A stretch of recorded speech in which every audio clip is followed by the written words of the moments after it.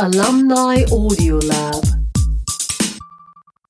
You are listening to Alumni AudioLab, a bi-monthly podcast from the OEAD. This is Austria's Agency for Education and Internationalization. I am Doris Obrecht, and in these podcasts I talk with alumni of OEAD who have all studied or done research in Austria or abroad. We talk about their life, research, their background, and sometimes also current events and developments. This is episode 37. My guest today is Oliver Hauser. He is originally from Austria, but now lives in Great Britain, where he is an associate professor of economics at the University of Exeter and a Future Leaders Fellow from the UK Research and Innovation. He also heads the initiative of the great acronym Big Ideas, Behavioral Insights, Gender Inclusivity, Diversity, Equality and Access. And I can say that I've never had a guest who is at home at so many disciplines, in which he's publishing as well. Economics, psychology and management, evolutionary biology, environmental sciences, and his game theory experiments on inequality are also very mathematical. In addition, he publishes in the practice and application-oriented area, for example, in the Harvard Business Review. Oliver has also won numerous prizes and awards in research and teaching, all of which I cannot list now. In 2009, he received an Erasmus scholarship and studied in Romania. And from 2007 to 2010, he was scholarship holder of the Mondi Austria Foundation, which was managed by the OEAD. Oliver, if someone reads your CV about your early studies, he might not immediately anticipate the broadness of your academic achievements. You have a bachelor's degree in physics from the University of Innsbruck and a PhD in biology from Harvard University. I'm very happy that you're here today and that you're taking the time for this interview. Welcome. Thank you very much. I'm very pleased to be here, and thank you for the very kind introduction. It's lovely when you read it out like this. It doesn't sound like it normally when I think about it, but thank you. You're welcome. Oliver, what leads someone like you from Innsbruck to Harvard and from physics and biology to economics? Yeah, thanks for that question. It's I often think about that one too, and I think I don't have an easy answer. I feel like a lot of good luck and fortune that has sort of ended up leading to where I am today. I did when I started in Innsbruck. So I'm originally from Innsbruck, and I went to a natural sciences gymnasium, like high school equivalent, I guess. And I was always interested in maths and physics. And so it seemed very natural that I would go to university and study physics, because that's the thing that I enjoyed doing. I felt like I was pretty good at it. And when I went to the University of Innsbruck, I was very fortunate, as you mentioned, to receive a scholarship, the Mondi scholarship. And that was really it was definitely life-changing in hindsight. But even then, I realized how important it was for me to kind of get into the zone of studying and really dedicate myself to studying physics. And that's in particular important because in Austria, lots of people have jobs while they study, but I had the privilege of not having to do that. And so when I ended up, doing fairly well, I would say, in undergraduate, doors opened, and, I did research and I became involved in other opportunities. And one day I just decided to give it a try and apply to all of the universities that everybody talks about in the world, these top US universities. And yeah, as I said, I think good fortune that I ended up receiving a scholarship from Harvard and ended up pursuing actually, I started in physics as well at Harvard, thinking that's what I was going to do for my PhD. But within my first year, I realized that the kind of physics that I was used to in undergraduate is not quite the same as doing applied research, applied physics research that I was doing at Harvard, which was interesting. But I started to think about a career in this field. And there were things about it that I liked and some things that I couldn't see myself doing for the rest of my life. And so I looked around, and one thing led to the next. I sat in a lecture, really enjoying a lecture at Harvard by a professor. He's actually Austrian as well, which his name is Martin Nowak.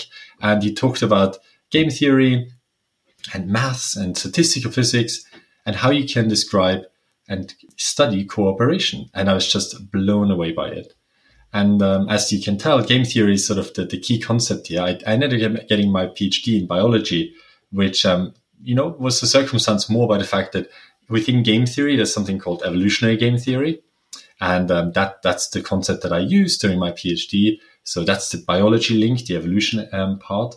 But overall, my game theory sort of hat on is what allowed me to then later on enter economics. So I ended up doing my PhD at Harvard, and then a couple of years also as a postdoctoral researcher at the Harvard Business School and at the Harvard Kennedy School of Government.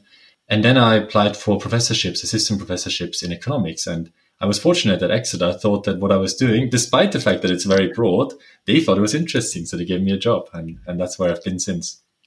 You said it, you were not only a PhD candidate, but also research associate, research fellow, lecturer at Harvard. What is the great myth behind Harvard, the elite university? And what is different from the Austrian universities?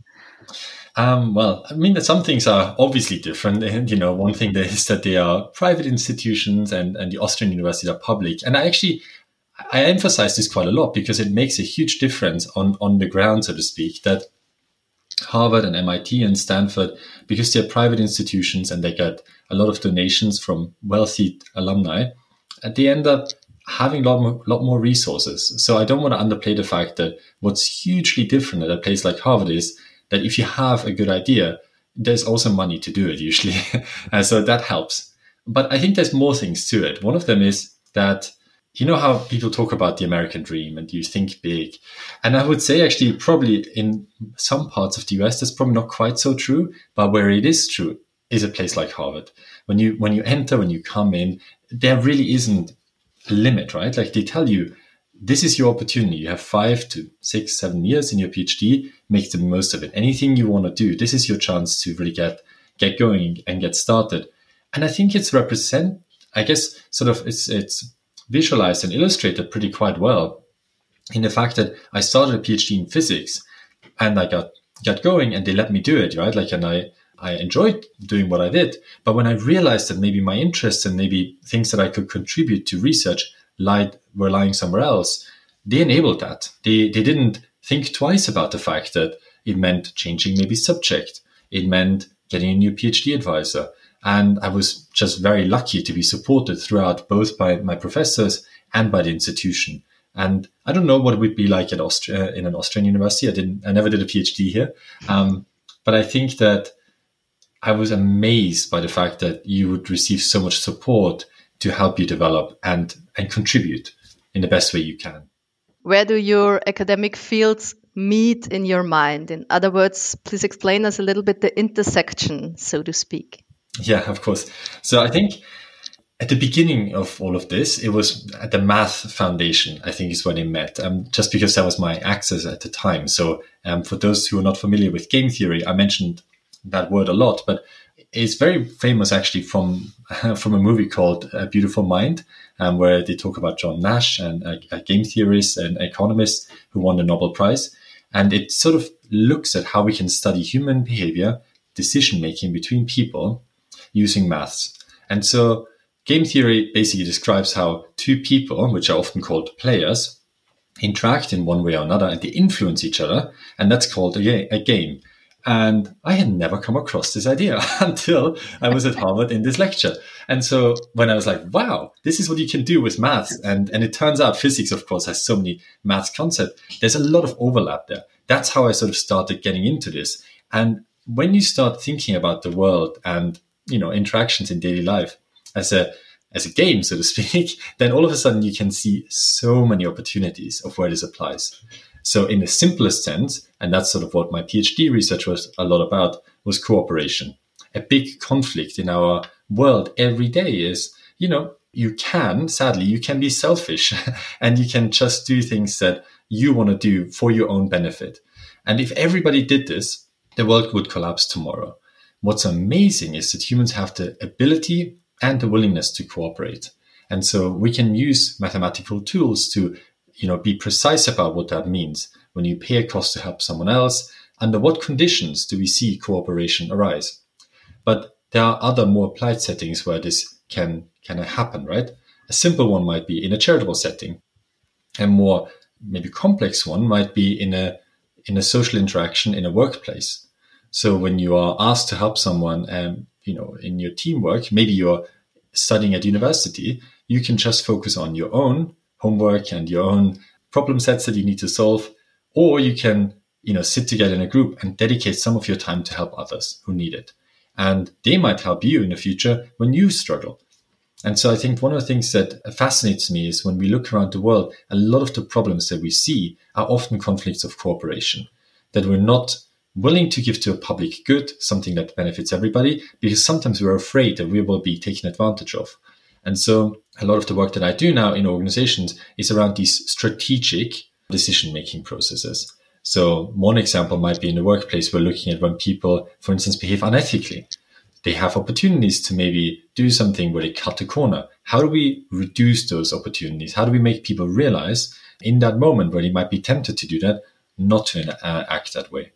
Another setting might be that, unconsciously or consciously, some people treat someone else differently on the basis of their gender or their race and ethnicity. And they might do so and, sometimes not knowing, and sometimes they do know, and they reduce their opportunities, they make them feel bad, they make them excluded from an environment. And how do we step in and help those people realize what they're doing and what consequences their actions have on others? But also, how do we make sure that, especially if someone does it knowingly, that we don't allow those opportunities to arise? So that's sort of a strong, a very broad overview, but I'm happy to go into any of the details.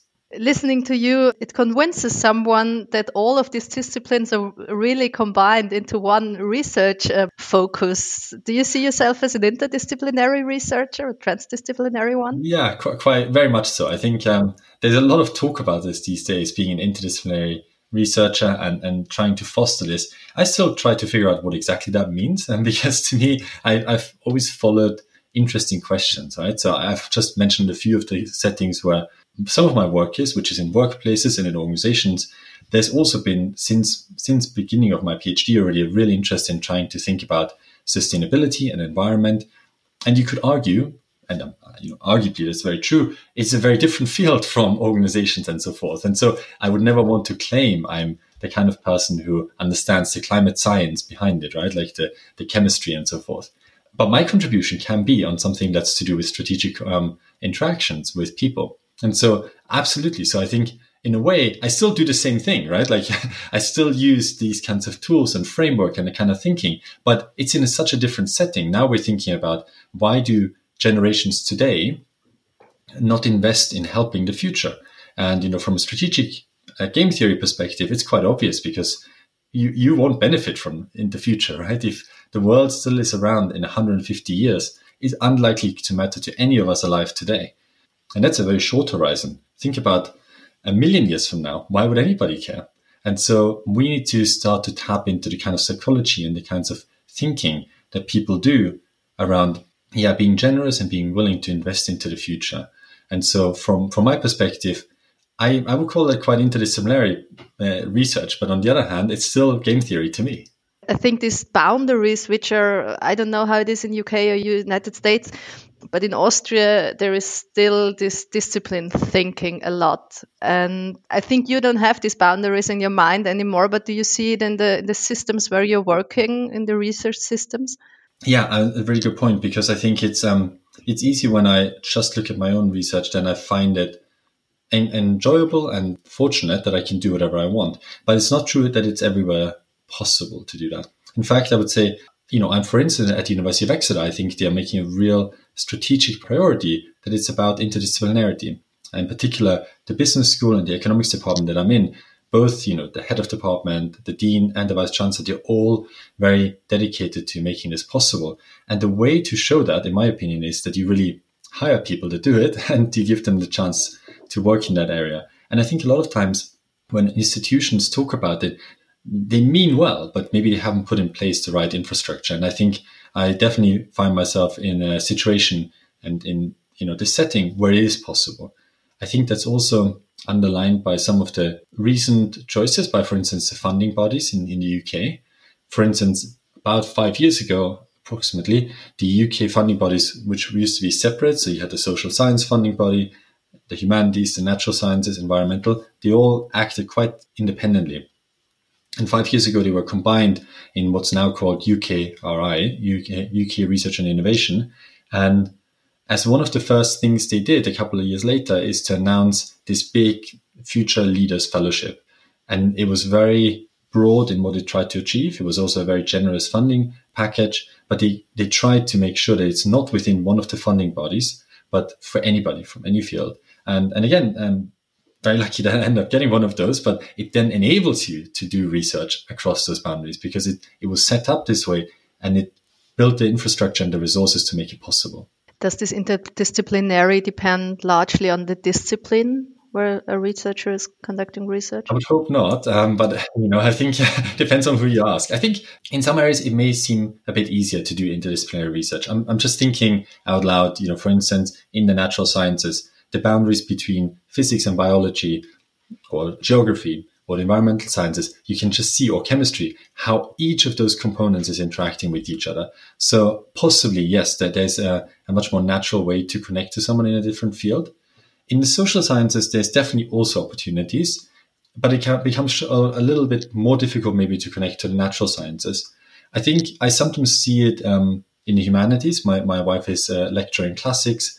I find there it may be even harder because in those fields in particular, traditionally research is done more on your own. And so I think it's not the same as, a 40-person team in the natural sciences where everybody has a different background and contributes. So I think, disciplines differ a little bit in how naturally they may fit into that, the interdisciplinary sort of agenda. We're talking a lot about economics at the moment. When it comes to economics and business, corporations and big groups of companies probably spring to mind. Do you conduct your research from the corporate point of view or pertaining more to the people involved? Oh, interesting. So can you say that again, please? So the question is more like how the corporation as a whole thinks, or you mean like the employees within the company?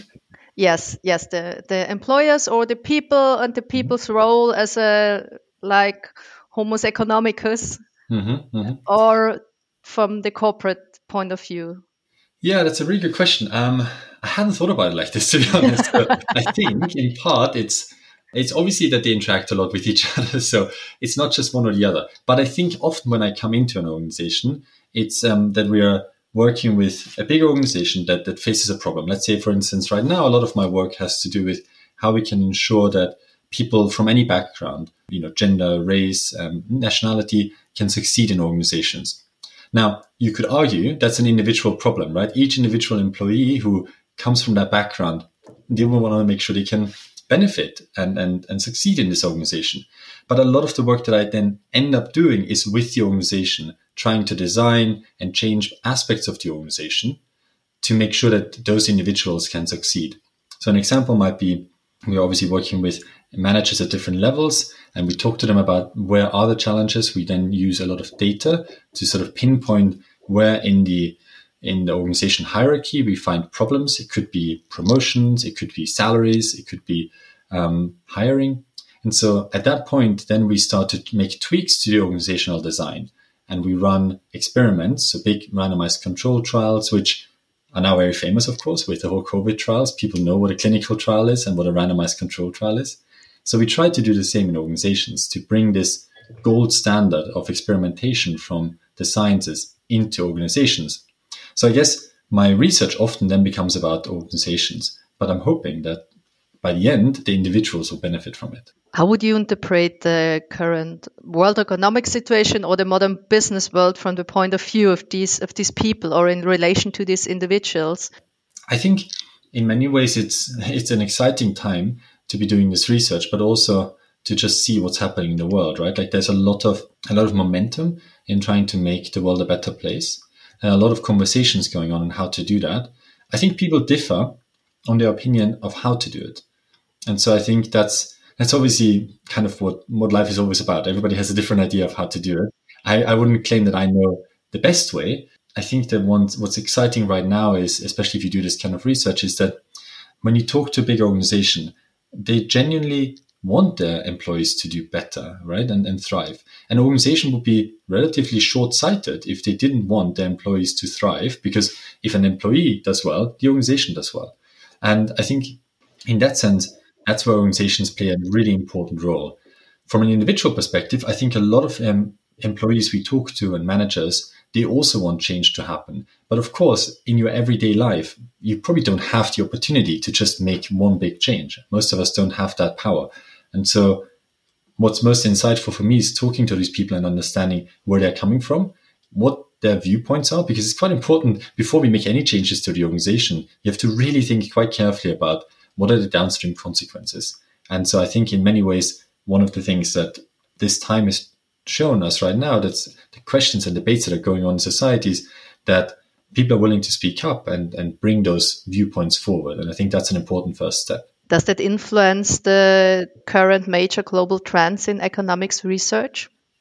Absolutely. It's no surprise, I think, that in economics in the last 10 years, say, questions around gender and diversity have become much more important. It does track quite well with societal trends. Equally, I think, for the last 20 years already and more probably, we've seen in economics an absolute increase and rise in understanding and studying climate, both from the climate science perspective, environment and chemistry, but definitely also from an economic perspective. What kind of economic systems can we have and what incentives to make difference and make sure that our climate change problems don't become worse? So I think absolutely. And I would even argue that it's the interplay between the two, right? The fact that 50 years ago, most economists probably wouldn't have thought about their role in environmental sciences or their role in even organizations very often, right? It was a different world. There were different problems. They asked different questions. And now they're feeding back into the climate debate. They're feeding back into the questions of gender and diversity. And so I think that is quite exciting that it goes from one end to the other and back, and so influences each other. One of your, I think, main focus is also inequality. Mm-hmm. I have one question. I hope you understand what I mean. Yeah. Who defines inequality? Is it in its comparisons, which is inherent, an absolute factor? Is there like a definition we can use for inequality in the business world, for example? Yeah, no, it's actually quite a fundamental question. So I'm writing a paper right now where we talk about understanding how social scientists study inequality in the real world. Many people may have heard about the Gini index. It's a very common measure of inequality. But obviously that number is usually one number, and it says a lot about inequality, but it probably doesn't tell the whole story because, like you say, inequality has to be quite clearly defined. One way to define it is just differences between people, and in particular differences in the form of a Gini index. In that case, differences would often refer to income or wealth. And so you're right, it's quite inherent that people are different from each other. And it's also, at least in a capitalist world that we live in, it's very normal. And what we want to see are differences in incomes, right? Often the question becomes, how big should the differences be? And it's a political question, but it can also be studied from a social science perspective. So some of my research has looked into how big those differences are in reality and how people think how big those differences are. And it turns out both are important factors. So if the ultra rich become even richer, they do have a lot of control of the world's resources. And, that's one factor to consider in how we want to redistribute our money. How much power should individual people have? But it's almost more important what people think that distribution looks like. In my own work and previous people's work, what we have found is that people often underestimate the extent to which money is unequally distributed. And so it can shape their thinking, right? If they don't realize how much money sits at the top and how much less is at the bottom, that's how you're going to think about politics and how you think about what's fair in the world and how much money we should give to poor people. And so these kinds of questions are really inherently difficult to answer. But I think that's an important thing because it influences every election in every country and how people think about those questions. I've also found one very interesting aspect in one of your current papers from you and your colleagues, that you found out that inequality is more likely to be seen when it's expected. Is it inequality or the perception of inequality that is inherent in your research? Yeah, I think that a lot of what I do is sort of the perception of inequality. For the reason I just mentioned, that I think very often the behaviors, the decisions we make are on the basis of what we see. That means you can see it many different ways. One way to see the world is literally when you walk around, what do you observe? And it turns out that those kinds of perceptions really matter. Another way is you read the news. It depends on what channel you watch, right? And what newspapers you read. It can also be in social media. And so those perceptions, all of the channels that you have that influence your perception, your mind and your perceptions of inequality will then shape your decisions. So a lot of my work has been around that. I think whenever possible, we try to look at actual inequality as well, because you need to know whether people are right or wrong, right? If you just know what people think, if they're accurate, then their decisions reflect exactly what you would expect based on reality. But part of the problem is that people are often inaccurate in their perceptions. And they don't realize it, right? It's not that anybody goes out and wants to be misinformed. It's the opposite. People want to get information. They want to know what's going on. But our minds are, at the end of the day, human beings are not robots and not computers. They can only process so much information. And especially when they get selective information, like on social media, when you read what your friends write, that's a huge filter already. Or when you read a news article that's been shared on Facebook, then you're only getting a slice of the information usually and not the whole amount. As I already mentioned, as you also already mentioned, you conducted research in Austria, the USA, and the UK. If you address the topic of inequality and gender, where are the similarities and differences in these three countries? Yeah, it's really interesting because I think they are quite different in different stages. So I think, and also how countries think about whether there are problems in the first place. So if we look at economic inequality, the US is much more accepting of high levels of inequality, much more accepting of the rich having a lot more money than you would find in the UK, and much more than in Austria. The citizens of USA or the politics or the government? Yeah, but both, I think. I think in the US, so both has been studied. Certainly the politicians are making a bigger sort of, they say we want there to be inequality because the American dream in essence is that you can become well off, that you become rich, that you have a big house, that it comes down to a lot of wealth, actually. And so in American politics, that's a lot of rhetoric that's used. And the people believe it as well. And there's quite some interesting research in economics that has found quite stark differences in how much inequality is accepted in US versus, say, Scandinavia, and how that is reflective in the policies that they have and the politicians they vote for. In the UK, I think it's sort of halfway between the US and continental Europe. So in the UK, inequality is also a bit more accepted, perhaps. But they are much more European in their thinking than American, that they want government to have a big role in making sure people have the same chances and even a bit more equal money. And I think Austria is much more on that side as well. I think European countries would like to make sure that differences are reduced at least, maybe minimized even, and that everybody's given the same chance. Where I think it's quite different is in gender and gender equality. I find the debate in the US and the UK is actually probably a step further already. And you can see it in some elements that when I talk to my Austrian friends and colleagues, it's quite puzzling to me because I've lived now over 10 years in these other countries. For instance, childcare in the UK and the US is very widespread. And one reason you have childcare is because when your children are young, they're not yet in kindergarten or in school, but parents want to go back to work or they need to go back. In the US, unfortunately, they need to. There's not much maternity leave, so they have to go back. But even in the UK, my wife and I, we both work full time and we have a daughter who's in childcare from very early on already, but it's very normal here. Whereas what I find fascinating is that in Austria, the debate isn't there yet. It's a very different debate. People are talking about childcare, but only when a child is 1.5 or 2 or 3 years old. At that point, a woman has spent quite a lot of time outside the workplace. And we know from lots of research that affects her future earnings, her career progression.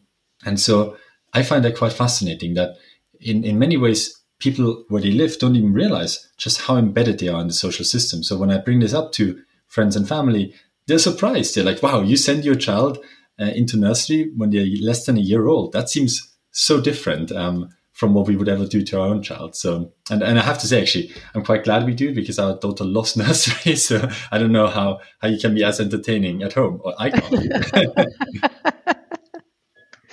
We're talking a lot about game theory, and your research is a lot about game theory. Would you recommend a more playful approach to the world? Yeah, I think so.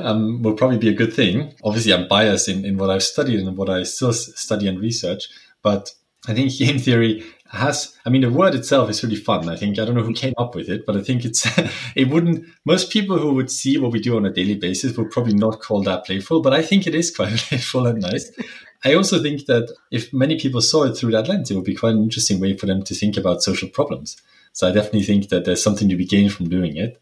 And in particular, if people in Austria were to, if they hear this conversation and they're thinking about this, I was surprised that this is not something that's typically covered, I think, in Austrian schools. It tends to be a subject that's much later in university even. And then at university, some people study BWL, like basically business side of things, and some people study VWL, which is more economics.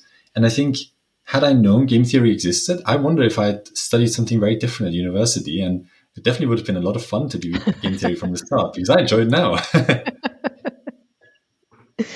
Let's talk a little bit about teaching. You're teaching also already for years. According to your CV, your research interests do not completely match your teaching interests. You enjoy, for example, cooperation as one of your research interests, but this does not appear in relation to your teaching, game theory as well. Why? Oh, game theory is not in there? No, it's not in the teaching interests. Maybe Well, it's a mistake. That is probably a mistake. But there's usually only one line that you can fill out on that. So that's probably Okay. well, that's an oversight. But cooperation, the reason it's not in there is because I was about to say it falls under the game theory teaching for me. So yeah, well, apologies. It definitely should have been in there. But I think they're a little bit different, just because I think that if I were to have the research and teaching sort of, interest, if they look exactly the same, for some people, they wouldn't quite know how it matters in the world. And so, for instance, even if I were to talk about cooperation in the real world, I think I often talk much more about teamwork, about negotiations, for instance. And so that's a bit more hands-on for people. They understand now why it matters. If I tell someone the kinds of tools of game theory can help you understand how you get a better salary next time you negotiate, people become really interested in what I study, but not the other way around. If I tell them about, the math behind it, they somehow switch off. So it's more the hands-on approach which they can use. What does research mean to you on the one hand and teaching on the other? Yeah, so I think I enjoy both, but I definitely think, and have been reflecting on this for quite a while, because in universities right now, there's obviously a big debate, always has been, to be honest, how much research should people do, how much teaching. And I've been so fortunate that over the last 10 years, I've had a lot of, scholarships and fellowships to allow me to do a lot of research. And then I've always opted into doing some teaching on the side. So I think it's really important that we teach people who do research, faculty, professors. We have the opportunity to go really deep into a subject, really immerse ourselves and learn something and push the boundaries. And I think that's an amazing opportunity. And I hope that by doing that, we really contribute to the society. But I also think that it's an opportunity for us to share that knowledge with the world. And teaching is one way to do that. I like teaching, especially when I teach undergraduates or MBA students. When I come into a classroom and I feel like the people wouldn't necessarily think about game theory, right? Trying to open their eyes to a world they may not have seen before. And when they leave, I hope that they're leaving with a new toolkit, with a new understanding of the world, and maybe inspired to learn something new, right? Like I think at university, that's sort of one big difference, I think, to school. At school, you are learning a lot of content, and students, when they come to university, are sometimes struggling with why are we not telling them the information in the same way that we did it, that they learned it at school. And I always tell my students that they're here to learn how to learn. So what we teach them are tools to think about the world and become critical thinkers, and then be able to learn anything. If you study something at university, it enables you to then go out and learn something different. And that's exactly what the real world is like. In the real world, you're not being taught content in a job in, marketing or HR. Instead, you are asked to deal with challenges that come up. And so university, I think what we can do as researchers is the same tools that we use in our research, the same critical thinking. That's what I'm hoping to equip our students when I teach. Have you seen differences in this learning to learn in the UK or USA or Austria? Good question. I don't know if there are sort of cultural differences. I find that sort of students have different approaches to it. And I think it depends a little bit on sort of, it depends on so many factors. But just as an example, when I studied at university, when I just started, so in my family, nobody previously had been to university. So it wasn't, there was not sort of a typical route to go to university and then study there. But I saw it as an amazing opportunity because nobody had ever done this. And so I wanted to make sure that I would succeed and do well for, learning from me, but also it's an achievement, not just for yourself, but for people around you as well, I think. And so when you then go into this learning mindset, I sort of absorbed every knowledge I could because I felt like it was sort of the one time I could really do that. I think when people come to university and they think, well, it's 3 years or 5 years or 7 years, I'll get to know everybody and I'll party a bit. And then later I get into it. I think they're missing out on really valuable opportunities. And I think that mindset is shaped very early on. I don't know who exactly can shape that mindset. I think sometimes it's friends or it's family. And we as professors have a role to play as well. And so I think that all of that coming together, I haven't seen so much intercultural differences perhaps, but more differences in how people think they should use their time at university. And I encourage everybody to make the most of it out of the opportunity because it's surprising how quickly it goes past you. 3 years is a very short time actually at the end of the day for a bachelor's degree. Even when you do a PhD is 5 or 6 years. That's really fast now as well. In hindsight, it goes really quickly. I think if you enjoy it, then it goes really quickly. If not, then it's getting difficult. I think that one thing that I underappreciated at the beginning is sort of the value of work itself. So I've always worked hard, but I think when you get into something and you really sort of absorb it, then the hard work pays off and you can see the payoff very quickly. I mean, at the university very quickly because you have exams and stuff like that. But later too, like in my PhD, payoffs in research do take a while. But when you see that you're creating to new knowledge, that's just amazing, I think. And so I really enjoyed that feeling of working hard and then ending up seeing, an outcome that I really valued. And so I hope that when people, I know it's never easy to say work hard, but if they do, then I think they will benefit from this very quickly. And it sort of becomes self-reinforcing. There is one position in your CV which stands out in particular for me. You're an affiliate at the Global Institute for Women's Leadership at the Australian National University. How does an Austrian end up as an affiliate at an Australian university? Again, good. Well spotted, by the way. This is fairly recent, actually, as of a few months ago. But, good set of fortunate events. Basically, when because I'm working on this big question of inequality, including gender inequality, this center that I lead, or the initiative, is Big Ideas that you mentioned before. And when you set up something like an initiative, you have students and you have postdocs. These are the people on the research side. I have organizations who help me do that research in the real world.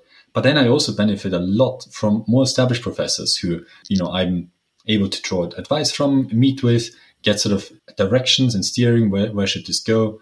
And so one of my advisors, on the advisory board, one of my mentors is Michelle Ryan. She is a professor of psychology at the University of Exeter until the end of the year, when she will take up a new position. She's Australian, so she will move back to Australia, and she's taking up a new position starting as a director of this new Institute for Women's Leadership. And when she moved, she, asked me if I wanted to be sort of part of that. Even though I'm not in Australia, the international community, and especially in research, you don't have to be physically somewhere to be able to contribute and become part of that community and shape ideas. And so just as she is helping me shaping my initiative and institute, I now have a chance to be part of the Australian, much bigger. I mean, that institute is going to be very, very big, I'm sure. So I'm very excited about that. What interests you about women's leadership? Well, I think it should interest all of us, because I think in particular, it's very easy. I've often found that as well when I talk to people about the work that I do. And again, inequality is a big topic, and it can include everything from economic inequality to gender inequality to race and ethnicity. What I find interesting about this is that I think it comes down to principles of fairness. And ultimately, we should all be interested in fairness, because that's sort of the foundation of a good, well-functioning society. If it's not possible that somebody can succeed because of the person who they are, then I think there's something broken in our systems. And so I think as an economist, we have a chance to fix some of those systems. And so, women's leadership is an example of that. We do still find that women are just much less represented at the top levels of organizations. And the question is, why is that? One answer that for a long time, this is now many decades ago, people thought was right, is that women just weren't good at leadership, or women didn't want to be in leadership. And we've learned a lot since then that that's absolutely not true. Like, women leaders have been just as successful as male leaders. And at least from what I can tell, many of them are just as interested in it. Now, if they're not in the top levels yet, it means that probably something is wrong with the playing field in organizations, that they're not quite level yet, that they don't get the same opportunities. That's not to say that not everybody wants to be in a position. I often get that question. What if someone doesn't want to be a leader? And that's true for men and women equally, right? If you don't want to be a leader, then you don't have to be. But I think the opportunity should be there for everybody. And so I think the way I think about women's leadership is as an example of how to make a system fairer. Now, ultimately, I hope that many people will benefit from this, in particular, women who would like to be in that position and don't have the chance. You could also even think about it much more broadly that, we all know women in our lives who probably some of them would like to have that chance. And so I think you don't have to be affected. You don't have to be an affected group to care about it. That's why I said I think it should interest all of us equally. What role do men or should men play in this whole gender bias issue? Yeah, I think in part, I think the answer I gave probably reflects that. And I think it's important that it's a joint venture. If it is only always the affected group, then ultimately, I think a venture like this is just going to have a much harder time succeeding. I think when it comes to gender, to be honest, I think that, men and women are about 50-50 in society anyway, but then you become you might end up on opposite poles of the debate. And I think that's not going to help anybody. In fact, ultimately, no man out there would like it to be disfavoring them. But if they say that, if a man says, I don't want the system to be not in favor of me, then I think they should also acknowledge that if a system is against women, not in favor of women, then that's also a problem. So that's why I think that men have a role to play, because ultimately, if you want to achieve change, you need a big number of people. And I think a big majority of people who are willing to really push this forward. And I think men play a really vital, important role in that. And I also think that in part, it is a conversation that needs to be opened up. Because I think it's very easy for people, and men maybe in particular, to say, it doesn't interest me, it's not my concern. And so I think stepping forward and becoming part of this discussion and conversation is quite an important element of that. You also dealt with inequality during the pandemic, with obvious but also less obvious deficiencies coming to light. Which inequalities have emerged for the first time or been boosted of the pandemic? Yeah, interesting question about the first time. So I'll have a think about that for a moment, because nothing comes to mind immediately, but definitely inequalities that may have been heightened during the pandemic, include, for instance, gender inequalities that I think when the pandemic started and all of a sudden lots of jobs had to change. They had to change either because some jobs had to be furloughed. In UK, it's called furloughed. I think it was Kurzarbeit, I think in Austria, changing the way some jobs were done, how many hours a week or how intensively, or even for some time there wasn't much work and then it would pick up again. So I think when that happened and when people started to work from home and children couldn't go to school, it becomes a really difficult question. How do you deal with a situation where both parents potentially are working full time, but all of a sudden you have, 1, 2, or 3 children running through the house? And unfortunately, what the data and the surveys that have been conducted shows is that when that happened, a lot of women took the toll. So maybe they were asked to do it by their husbands or partners, or maybe they just thought, I should be doing this. This is my role. Either way, it ended up that they were much more likely to then take a bit of a longer pause from work or even drop out more completely. And I think that there's a potential that this is not going to go away very quickly. It could be that a lot of the benefits we have made and the strides forward over the last few decades could be reversed a little bit at least, and hopefully not too much, by a pandemic that's been a big shock to the system. That's one element. And it's one thing we think about a lot when we work with organizations. They ask us how to deal with that. There is, of course, also always an opportunity, right? I think it's always important to think about big shocks like that can also change the default. We can start thinking about it differently. And I think some people and some couples will have done that particularly well. For instance, when everybody started to work at home, it also meant that if someone had an office job, and say men who more traditionally have these kinds of jobs where they go in the morning, come back in the evening, they could now spend a bit more time at home with families. So there's also a chance to reframe that conversation and for men to become more involved in say, childcare or housework in general. And so I think, yes, it looks like, at least unfortunately, that inequalities may have been heightened, like gender inequalities, but it probably will have had different effects on different people. So I'm hoping that some will have made changes for the better and reduced any inequalities were there. Now, to your second question, what new inequalities came about? One thing that comes to mind, having just thought about it a bit, is that we are just at the beginning of observing a new one potentially coming about, which is the difference between people working in offices and people working from home or hybrid. It's always been the case in the last 10 years that some jobs were more flexible than others, and you could do some of them more flexibly from home, but there was a focus on the office. And so 90% of the workforce usually was in the office when they were expected to be.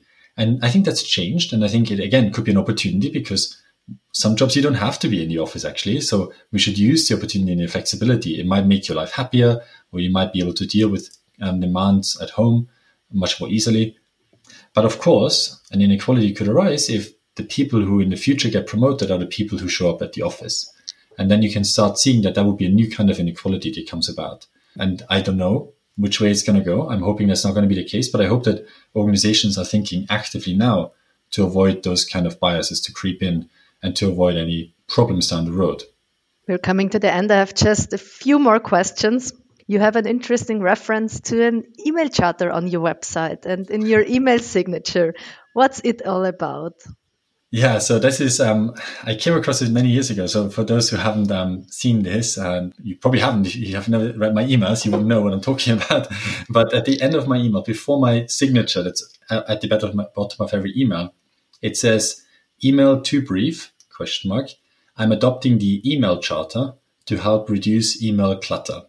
Now, I came across this many years ago and I really liked it. This is the founder of TED Talks, so a very famous person in its own right. He, in early 2000, I think already, so a long time ago really, has predicted and already said, our inboxes are too full. We all receive way too many emails. So he said, I think that we need to tackle this problem from the beginning. Now, I really liked his approach to it. It goes to show again how game theory is everywhere. He said, every time you send an email, you are putting a burden on someone else to respond. Now, if I think about writing an email, I write an email and that says, hey, do you have time? Or what are you working on right now? Then someone else has to write, well, I'm doing this right now. I'm working on that. And it's a long response. So what takes me 10 seconds to write or 5 seconds might take 2 or 3 minutes to respond to. And so is it really worth writing an email for that? Well, probably you could actually wait until lunch and talk to the person. Or maybe you just ask yourself, why am I sending this email in the first place? And I think that's true for any of our communications. We've just become very immune to realizing what our actions do to others. And that's true for social media, but also for just our email etiquette. And so the email charter is trying to promote some good etiquette, some rules that we could all, play by. And so, for instance, writing shorter emails isn't necessarily a bad thing. It can signal very quickly, here are the things that you need to know, but also much more generally asking yourself what the value of an email is. So some things don't need an email, so maybe don't send an email. Other things, I think you can think about differently when you send an email, structure them well. If everybody's inbox is like mine, then there's way too many in my inbox. And if I simply knew from a really good subject line what it is about, and if in the email there's a clear structure of like, here's what it's about, here's where I need your input, goodbye, then I think people would be able to respond much more efficiently as well. So that it's not my idea, but I'm trying to, spread it and see if other people might also think it's a good idea to adopt. But as your inbox is still full or too full, do you see some kind of impact or some? Most of the impact I think I've seen is that people ask me about it. And I think that's a good step. And then some people adopt it. I've actually seen it even within our university, which is really nice. I've seen some of the more senior professors and leadership have that now in the bottom of their email. And I don't know if it has anything to do with me, probably not, but that's okay. As long as they're adopting it, I think it's a good sign that the message is spreading. So hopefully, over time, more people will use it and we will all benefit from it. You shared with me in advance that you and your wife are expecting your second child shortly. Yeah. How has your view of the world has changed since you became a father, as a researcher, but also as a private person? Yeah, it's a good question. Well, I think some of the things, our first child was born about 20 months ago now, so just under 2. Our second one will be probably anytime this week or next week. So, and our first child was a girl, and our second one is going to be a boy. So we'll have one of each. I think for some people, becoming especially a father, like there's research on this, so I'm not just saying this and guessing, there's research that shows fathers who have a daughter all of a sudden become aware of the things that I said before. They think about, oh my God, my daughter might want to become a pilot or an astronaut or maybe a leader in an organization. And they start to think about gender issues quite differently. They do become more active, actually. And that's even true for CEOs. They start to treat their female staff better. So there's really research to show that it can change your life dramatically in that way. That's not happened so much on my research side because I was already working on this beforehand. But in our private life, becoming a parent has been wonderful. I think it's been eye-opening exactly for the reasons that I don't study. Like I don't study children and I don't study parenthood very much, but I do think it's given a whole new perspective on life. I've particularly enjoyed, actually, weirdly, that when our daughter was born, about a month later, we were affected by lockdown, and our first child definitely was affected by many lockdowns, I guess, and the whole pandemic. But it just meant we had a lot of time to spend together. So I think it's been a very positive experience. And in many ways, I think one of the things that I hope we will do for the second one is to make sure to spend so much time with them and dedicate it together. It also meant that we would have done it anyway, but it was much easier to very clearly share childcare responsibilities between the two of us because we were working all the time from home.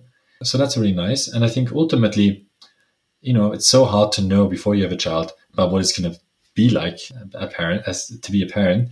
But it's been just wonderful to have this whole new dimension in our lives. So I'm looking forward to seeing our second one and how that's going to change it again. And what is your greatest hope for your offspring and their offsprings? Oh, that they lead a very happy and healthy life, to be honest, whatever they want to do. What are your plans for the future when it's coming to research? With research, well, I think actually in many ways I have, another few years on this grant. So I think one way you can think about research is just sort of in terms of big grant sort of like time periods. In my case, it's 4 to 7 years. So I still have more to do on that. So it's not going to change very much. What I think I want to do a bit more, maybe just because given where my research has lied sort of in the last 5 years, has been with organizations and within organizational change. But it has my research on environmental change has sort of taken a bit of a backseat. So I want to make sure I continue that as actively as before, because I think it's, everybody talks about it absolutely rightly, that climate change is such a big issue. So I want to make sure that both of those topics become, continue to become very important in what I do. So not a big change really ahead, to be honest, but just making sure that I get the time to do research that I love. Oliver, thank you very much for this interview and for being my guest and for the insights into your expansive research areas. I wish you and your family all the best for the future.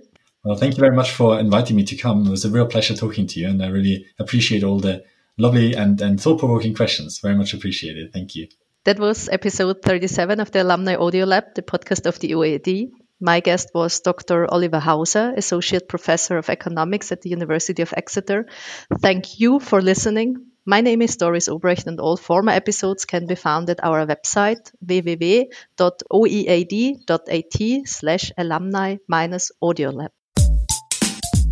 Alumni AudioLab.